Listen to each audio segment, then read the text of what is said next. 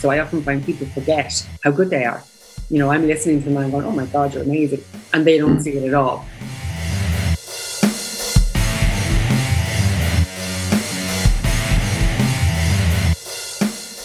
And self-awareness is just something we don't focus on. We're always outward focused. What's going on with that person? What are they doing?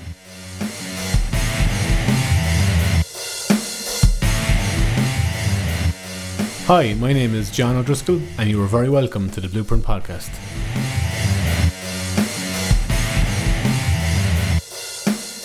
Ask yourself one question. Have you a blueprint for success? Are you doing all you can do to get where you want to be? Join me and my guests each week as we discuss their blueprint for success. So this week's guest on the Blueprint Podcast is Barbara Nugent. Barbara is the owner of EQ.ie and Transilient Coaching, and she's a former president of Network Ireland Cork branch. Barbara is a facilitator, a mentor, a trainer, and an expert in all things to do with emotional intelligence. I'm very much looking forward to this chat. I've known Barbara for a couple of years and she's always a mine of information. So without further ado, Barbara, you're very welcome to the Blueprint Podcast. How are you? I'm good, John, and yourself? Very good, thanks. Very good. Barbara, emotional intelligence. It's something that's often bandied about. You hear that someone lacks empathy or has low emotional intelligence. What exactly can that be boiled down to, or is that too vague a question? Have you got a couple of hours? No, I suppose at its most basic level, and people do misunderstand it. So people will talk about things like empathy, or they'll talk about people who can't read the room, or they'll talk about people who say the first thing that comes into their head. And these are all elements of emotional intelligence. I suppose the way that I teach it and where I teach it is in the scope of being a leader or being a business owner or an employee in an organization where, well, basically anywhere that you're working with people. And if we were to really kind of describe it, it's really to understand that as, people, we're driven by our emotions. And we mightn't be conscious of it. So, when you get up in the morning, what do I feel like having for breakfast? That's an emotion. What do I feel like? I don't feel like going to the gym. That's an emotion. And so what we don't do very often is kind of look under the hood and see what is that. But if we were to understand that we're driven by our emotions, whatever they might be, that drives our reactions, it drives our decision making. And of course, marketing people understand this really, really well. And they're able to tap into our unconscious emotions and get us to buy things we didn't even know we wanted. So emotions are a big thing. And they're certainly something, when I started working, leave your emotions at the door, like don't bring them in here. But the fact is we bring our whole person to work with us. So the idea is really that, in a moment and any given moment, you have an emotion. So somebody says something to you, it might trigger something. It might trigger a lack of confidence. It might trigger anger. It might trigger defensiveness. And in that moment, how do we react? And emotional intelligence is understanding that. And instead of reacting, it's taking a couple of minutes and responding. So it's the difference between reaction and responding. And sometimes we respond better than we react. So when we react to something, that's emotional. When we respond, we give our cognitive brain a couple of seconds to catch up with our emotions, and then hopefully we respond. And that has better outcomes. I suppose what I'm about is how do we have better outcomes from our interactions with people in whatever kind of jobs that we do. I love on your website, it's that emotions drive people and people drive businesses. So obviously it's two sides of the one coin, that if something's off in a person, their performance is going to be off, it's going to affect the business. You obviously worked for years in a finance role in big corporations, moved into a self-employed role. Did you learn a lot from being a manager of teams within an organization? When I started out on my own, it was really to be the person I didn't have. As a leader in a corporate organization at a very senior level, a lot of pressure, very sales-driven organization. So I'm in finance, and just the different, I suppose, balances within organizations and where the shift is and where the focus is and who feels valued and who doesn't feel valued, and just the pace, the absolute pace, it was relentless. And at the time we were given Blackberries back in the day. So super cool until we realized that meant that we had to be on all night. So that kind of pace. And I suppose as a leader, I suppose I was in my 30s at the time. I had 2 small children. My husband was working away from home and there was no support. You couldn't say, I don't know, because there was that feeling of judgment and also, oh God, she's not up to it now. We'll have to, she's out the door, that kind of fear I suppose factor. And so what happened to me was that I actually decided I would learn how to be a leader. So I was already leading those people, learned on the job, learned over 25 years of experience, but I'd never actually studied leadership. And I went off and I did an IMI postgrad diploma back in school after 25 years. And I thought, wow, this is amazing. And as part of that, I got some coaching. At the time, coaching wasn't a thing here in Ireland. And I thought, God, why didn't somebody tell me that you could find somebody who would listen to you without judgment, who would draw the best out of you, who would support you, and that you could actually say to them, I haven't a notion here that you couldn't say at work without some kind of repercussion. And so that for me was an absolute life changer. And as part of that, then I did emotional intelligence 360 and I learned a lot. And I suppose when I moved into my role, as an executive coach and a trainer in emotional intelligence, it was really around what I had learned and what I saw in myself and the difference that it made. So for me, understanding that I lacked self-confidence, that I certainly had imposter syndrome, that people thought I was amazing. They thought I was an amazing leader because they all fed into it. And I didn't feel that I was. And so when I worked on that and I really made efforts to link outside of my finance zone, I learned a huge amount about the business, met all of the people in other departments and learned about their challenges and found my own career being propelled upwards. And that was huge. So for me, it's about bringing all that to other people in similar situations and saying, look, you just have to look a little deeper and you have to work on yourself. So we do a lot of this cognitive stuff.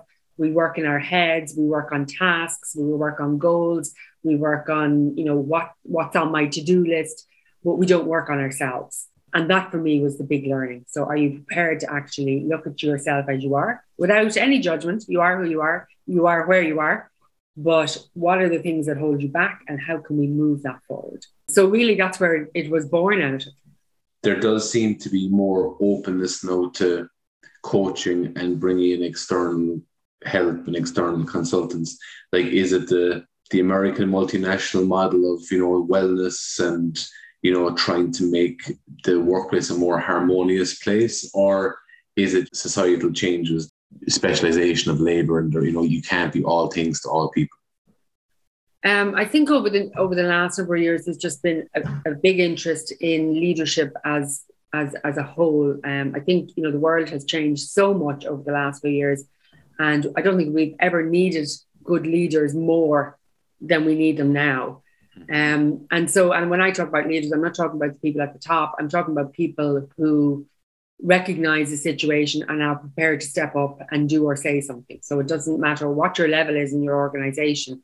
Are you somebody who can take the lead on something and say, we need to do something here, or here's what I'm going to do, or whatever it is. So when I talk about leadership, I'm talking about people who are prepared to step up to move things forward. And I suppose you're right in the sense of the idea around wellness. I'm meeting a lot of people who are just, quite frankly, and we use the word burnt out, but who are just, their resilience is just like, they've run out of battery. And so, how do we support those people? Because they're good people. We don't want to lose them out of our organizations. They've got great experience, but they're just at a period in time where they've just run out of steam.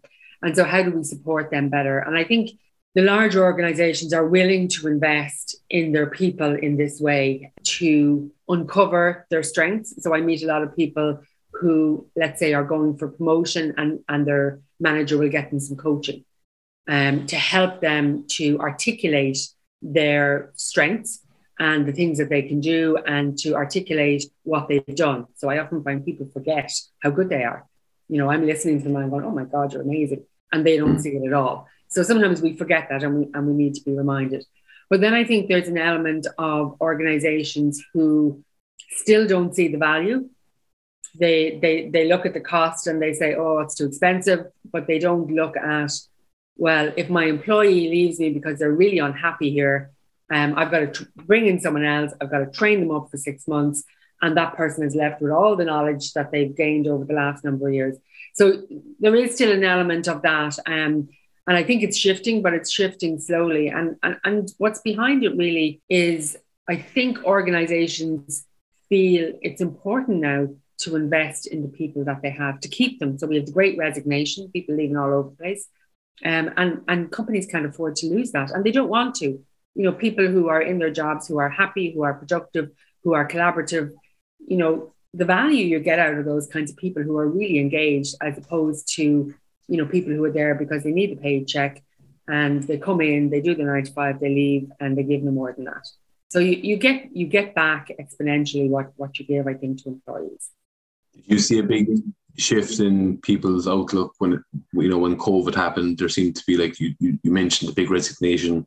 All of a sudden, people could work from home, or they could work remote, or they didn't have to be on an airplane or on a train morning, noon, and night. Like, have you seen a big change in people's maybe attitudes since then? Absolutely. That moment of, particularly at the beginning where we all just stopped, I think people started to reevaluate their lives, that they, you know, are, as you say, commuting. The big change is the commute time.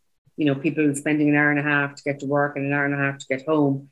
And now they can, you know, get up, drop the kids to school, take the dog for a walk, and still be at the desk at 9 o'clock. You know, so people have suddenly woken up and thought, you know, it doesn't have to be like this. It's been around for a long time. You know, we had hot desking and things like that, but we didn't really buy into it. And part of it was a lack of trust from organizations to their employees. And I think what they've seen is that people work just as hard, if not harder, from home, because they have less distractions and they're just getting on and doing their stuff. And now suddenly people are saying, you know what, I don't want to work like this. You know, I know there are organizations who have given, you know, an edict to their employees, you need to come back to the office, and people are going, no, I'm not doing it. Yeah, because I mean, if they were able to do the job for the last several years, and as you said, work harder, and if anything from home, then they could go, why should it all of a sudden change? Like, you know, the mandate was written by the company that if you could work from home, then drive on, and all of a sudden it's been changed. So it does seem to be unfair that way, you know. Yeah, and I think people are valuing their lives more. I know when I worked in my corporate role, it was very much, you know, pressurized. You were on all the time. You were expected to answer the email at 10 o'clock. You know, it was everything. You were in this bubble, and we all did it, and we all bought into it. And it was only when I left, I remember, you know, going to an event and saying where I worked, and they were like, "Who? Don't you know who we are?" Because that had been my life.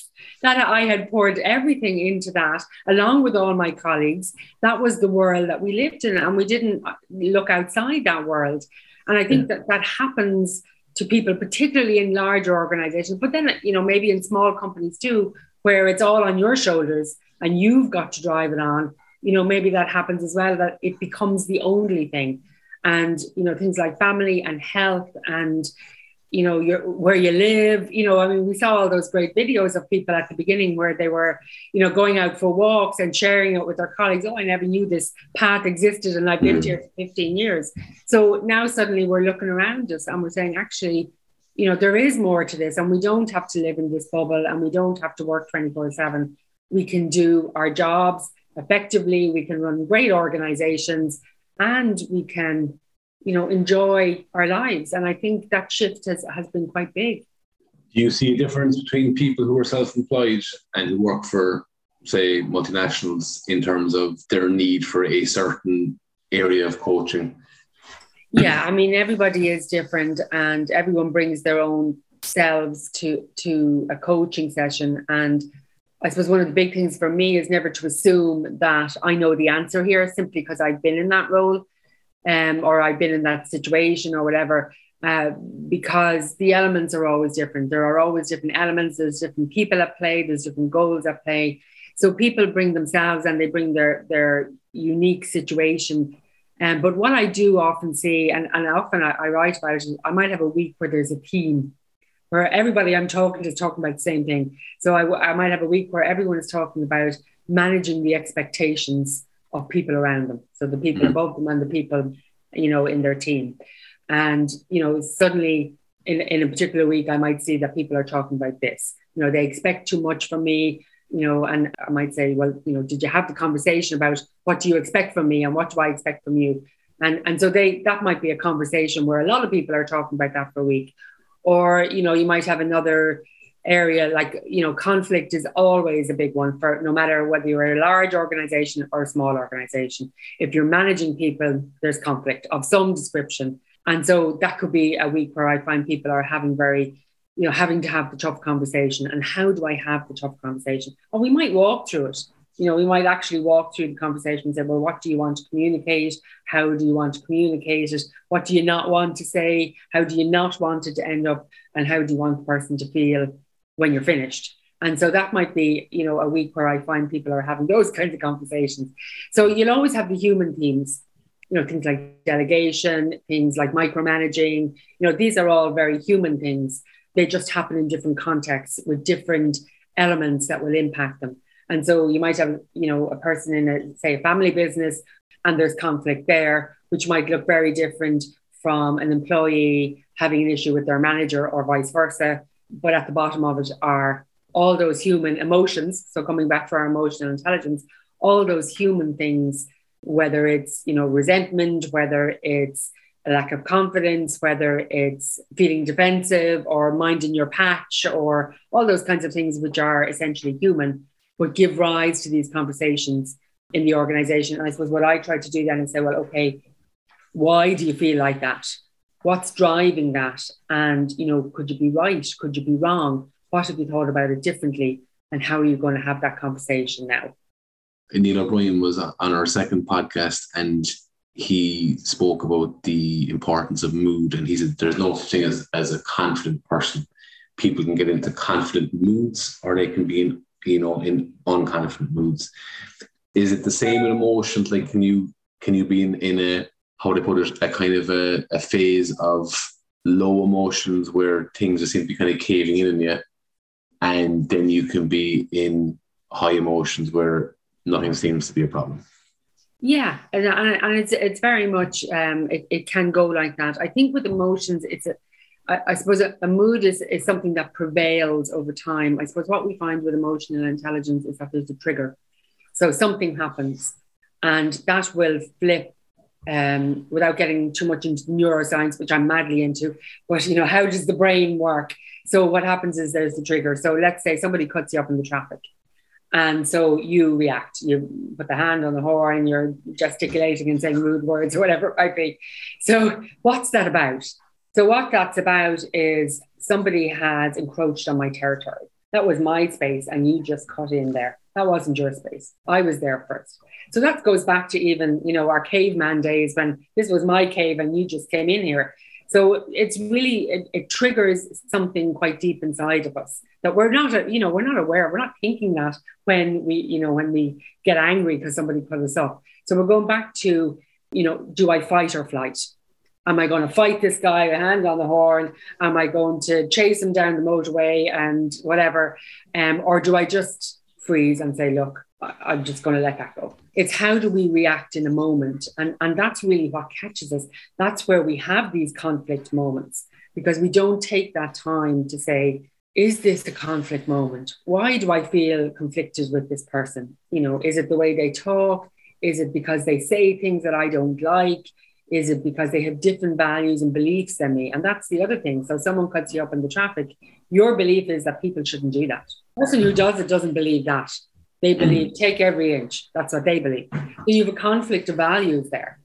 That person may have been usurped by a colleague taking their idea or cutting in with a suggestion before them. And the trigger then was when the person pulled for the traffic. It's like, this isn't going to happen to me anymore, and I'm sick of this. Exactly. And so we form these neural pathways. So quite often you find that when a X happens, we do Y. And we do it over and over and over and over again, completely unconsciously. So when Pat says something, I immediately go, no. And it doesn't really matter what Pat said. My reaction to Pat is no. And so that's a kind of a neural pathway a habit. It's a habit that we've gotten into. And so the first part of that is recognizing it. And that's the hardest part, because a lot of the time it's unconscious.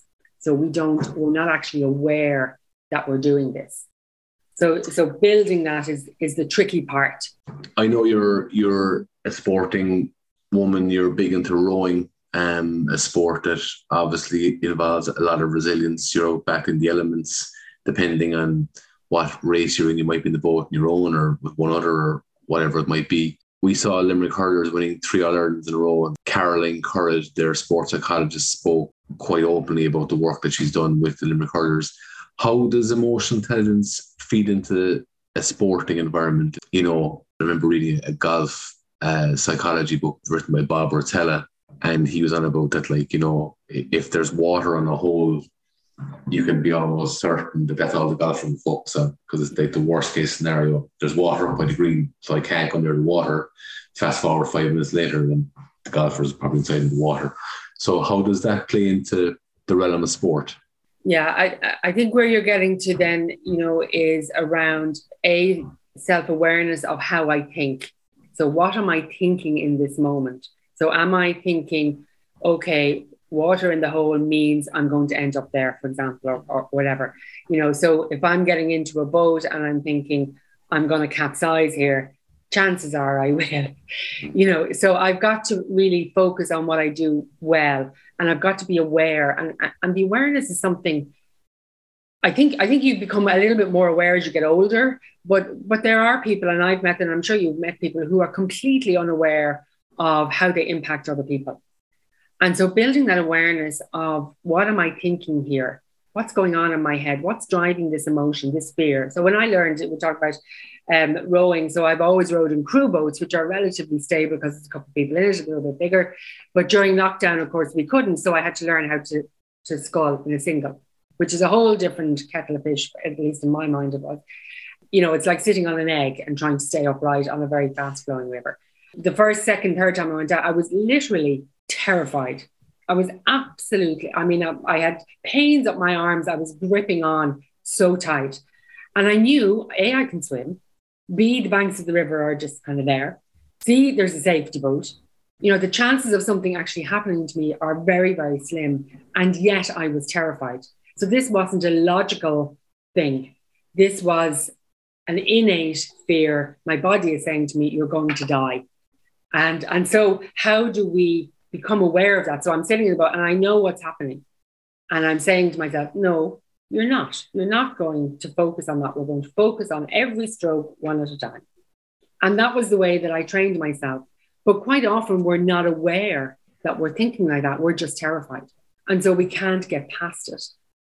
And so I think, you know, self-awareness and being able to tap into how you feel in a moment, whether it's on a golf course or whether it's in a boat or whether it's, you know, hurling or whatever it is what's going on with me right now, and challenging that. Where's the evidence for this? How do I know this is actually true? Just because I think it doesn't make it true. And so managing those thoughts, and I'm sure, you know, that's where a lot of sports psychologists will go, you know, the feeling of maybe I'm not good enough, or so-and-so is better than me, or I'm not fast enough, or I'm not whatever enough. You know, where's the evidence for that? And how do you realize in that moment, okay, this thought is really not helpful to what I'm just about to do. So if you take people who take penalty shots, I'm sure that's the most awful place to be. You know, everybody's there, they're all watching, the game is hanging on you and this shot. You know, that person can't walk up the ball with, I'm not really good enough, maybe Pat should have taken the shot. They've got to walk up there with all limiting beliefs out of their heads. And in order to do that, they need to know what they are. They need to know what's going on, and they need to know what they're thinking. And then you can reframe that. I am good enough. I am able. I've done this before. I can do it again. Sports psychology uses a lot of that in terms of what's going on with me. And self-awareness is just something we don't focus on. We're always outward focused. You know, what's going on with that person? What are they doing? Rather than what's happening here. I've referenced before a fantastic book called The Psychology of Money by Morgan Housel, who's an American financial journalist and commentator. And he spoke about how people's negative self-talk can actually affect their financial decisions. That, like, people won't invest because it's too risky, and they've heard of people who have lost all their money. Or, people say, there's no point in me even trying to invest because I only earn X, and you have to be super wealthy to have any kind of level of return. Emotions around money, does that ever come up when you're working with people that, like, people are stressed about money, or, you often hear of emotional eating? Sometimes in my job as a financial advisor, I come across what I would say probably emotional spending. Is that someone, when something good happens, they make a splurge on something that, they may or may not be able to afford, but it's like a reward system. Does that ever, did you ever come across that in your day-to-day work? Well, what you'll often come across is that idea of worth. So I'm worth it. I'm worth it, like the L'Oreal ad, or I'm not worth it. So I often come across people who don't value what they do. They can't charge enough for it, or they can't articulate it as something worthwhile. So, they don't see that what they do is unique or different or of value. So you'll see that, say, with people going for promotion, or people who maybe, want to put themselves forward for a pay rise, for example. And often you'll find it in entrepreneurs or small business that, oh, sure, nobody will pay that for you. Gosh, there's no, anyone can do that, And so that can be a real issue, because it stops people from having, it's the self-esteem and self-worth. And you're right in the sense of the emotional spending and the emotional, we've all heard of retail therapy and, people splurging out on their credit cards when they know they can't afford it. And that's probably more of an emotional thing in terms of reward. So I've done something and I need to reward myself. And again, that comes into the habit loop. And if it's something that becomes a problem for people where they're vastly overspending, it's how can they replace that reward with something else, and to break that habit loop, which is quite difficult. But, it's not impossible. And it's, again, coming back to, am I aware that every time something good happens to me, I spend money rather than putting it into my pension? And if I put it into my pension, okay, I'm not going to get the reward now, which is what we're after a lot of the time, is the immediate, gratification. And that's part of emotional intelligence, that ability to wait for reward. So not have an immediate reward now, which is, of course, what investment is all about. So how do I replace that spending money, which gives me a very short-term kick, versus, putting whatever I have, however small, into, for example, my pension, where I will get reward, but it'll be a bit longer term. And I think part of our culture has become that instant gratification, so that dopamine kick, where we do something and we get an immediate response, an immediate reward. I feel good for now. I mightn't feel good later. So I have the big dinner. It's absolutely amazing, but I feel terrible in a couple of hours' time. Versus, waiting for reward. It's called impulse control. So that's one of the kind of leadership skills identified in emotional intelligence. It's to be able to control that impulse to, have that immediate gratification, or build something over time that will reward me in a year, in 2 years, in 10 years, or whatever it might be. So yeah, emotions are behind every decision, and our ability to make those good decisions, or to wait, or to have that control over our impulse to spend now or spend later. That brings me nicely on to the next question. Your best and worst financial decision? I think Aircom shares have to come under the worst because it was a long time ago. And thousands more. Yes, yeah. And it was for me, and we talked about risk and being risk averse and all the rest of it. Like for me at that time, it was, I don't remember how long ago it was, but I had invested something like £2,000 at the time, which was a huge amount of money. Like it was really a lot. And it was all my savings at that time. And it was a no-brainer. Everybody was doing, we were all going to make money on this. And it was the first time I had invested in anything. So it was such a bad experience, and yes, has that made me risk averse? You betcha it has, So for people like you, anyone who says Aircom shares is going to be a hard sell for you. Definitely that was it. And I think why did we, all jump on there? Because it seemed so guaranteed. It was sold to us in a particular way. We didn't ask the questions. And it was, I suppose it was kind of government led. Everybody was, so that would definitely rank up there along with all the other people. And I think as a best investment, genuinely, it sounds maybe a little corny, but, I suppose I didn't start a pension until I was probably in my mid-30s, simply because I couldn't, or I perceived, let's say, that I couldn't afford it. And, when I joined an organization where there was a company pension and, they paid a bit in and I paid a bit in, I started to pay in as much as I could. So there were, voluntary contributions that I could make, which weren't matched by the company. But I really started to put whatever I could every month, no matter how small, into it. And as time went on and I had a bit more money and I was earning a bit more, I started to put more and more and more in. And when I eventually left corporate life, I was very happy that I had put together a nest egg for myself, just as a person. So not even as a family, but just as an individual person, that I had, put that money. And I could have spent it on handbags, and I'm sure I did spend it on the odd handbag, but I didn't. I just said, no, this is important. I was really glad that I had that there behind me for whenever I do hang up my boots. Talk to me about Network Cork. You were president of the Network Ireland, the Cork branch last year. Seems to be a really, really thriving business network. You obviously get a lot out of it. You're very involved in it. Just talk me briefly through, I suppose, what, you do. Yeah, so Network Cork, I joined Network Cork in 2014 when I left my corporate life and discovered that I had no network. I didn't know anybody. So back to that conversation of, don't you know who we are? I had lived in this bubble. Granted, I had a small family and all the rest of it, but I'd never made an effort to know people outside of my organization. And so I joined Network Cork at the time and just met really welcoming women who were doing, oh my God, all manner of things that I didn't even know about when I was in my corporate role. And I suppose what I got from Network Cork from the get-go was acceptance, was support. And when I say support, a lot of it was, that's great, keep going now. And here I'll post your thing on social media and I'll come to your event. And so we do a lot of that. We help to just raise people up and give them that confidence. And so I suppose what I've gotten from it are, our friends. And this is why Network Cork is maybe a little bit different than a lot of networks, is that we make friends and we support friends and we share, what everybody is doing. We're behind them. We'll push them out there. We'll go to everything.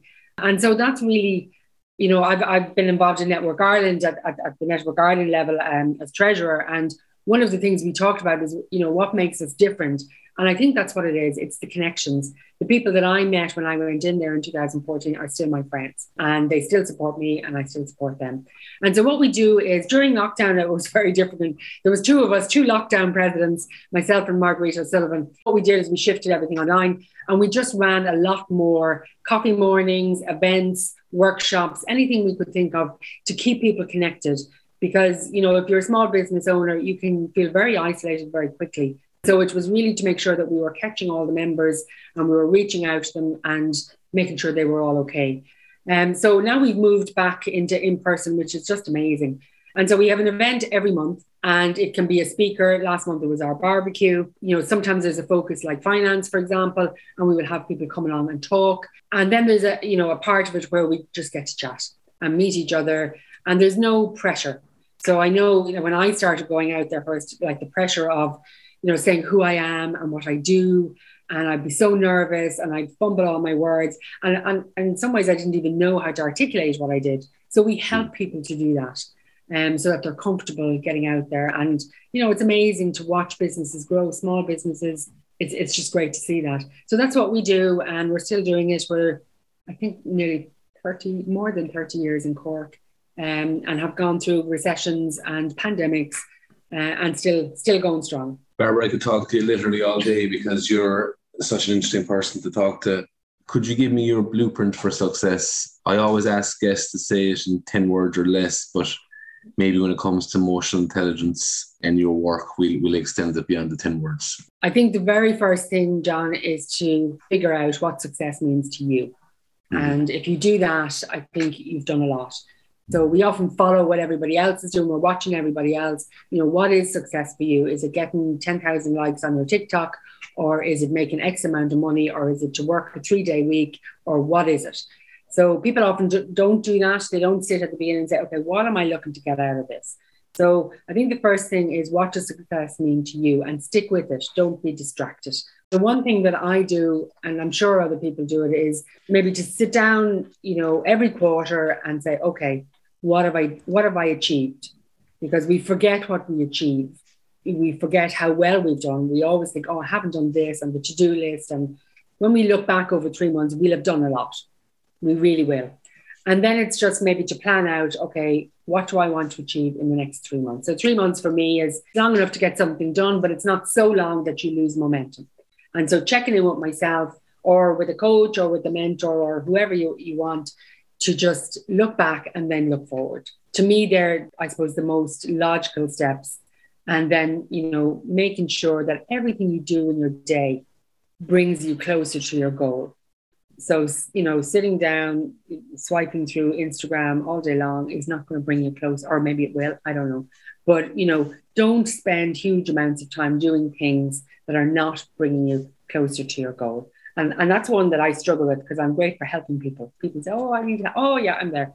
And sometimes now I have to say, look, I can't. Because if I spend 3 hours with you, then that's 3 hours I'm not spending on what I'm trying to do. So trying to make sure that you're spending most of your time, on something that brings you closer rather than random things. So that's 4 things. So what does success mean for you? Look back every quarter. What have I achieved? What am I doing next? And focus on things that bring you closer to your goal. So, not to ask you too personal of a question, but if someone were to help Barbara at the moment, what could they do to get you closer to your goal? Oh, gosh. For me, consistency is always an issue. So staying consistent. So I do get distracted, just like lots of people. So I think that accountability is always very helpful for me to check in. And I do that, kind of every quarter. I check in with somebody to say, okay, am I still there? Yeah, definitely helping me and saying to me, hey, do you really need to be involved in that now? That would be good. You said you weren't taking on any more things. Why are you doing here? You're not going on any more committees. You said you weren't. Just say no. Just say no. Well, Barbara, thank you so much for coming on. I really enjoyed it. I'd urge anyone to check out EQ.ie. Nice and easy to remember. Barbara, we'll talk to you very soon. Thanks again. Thanks, John. Thanks a million. Thank you all for listening. I really hope you enjoyed that episode. For more information about me, John O'Driscoll, and my day job as a financial advisor, please visit blueprintfp.ie. For more information on the podcast or to listen to other episodes, please visit the-blueprint.ie. Catch you all in the next episode. Take care.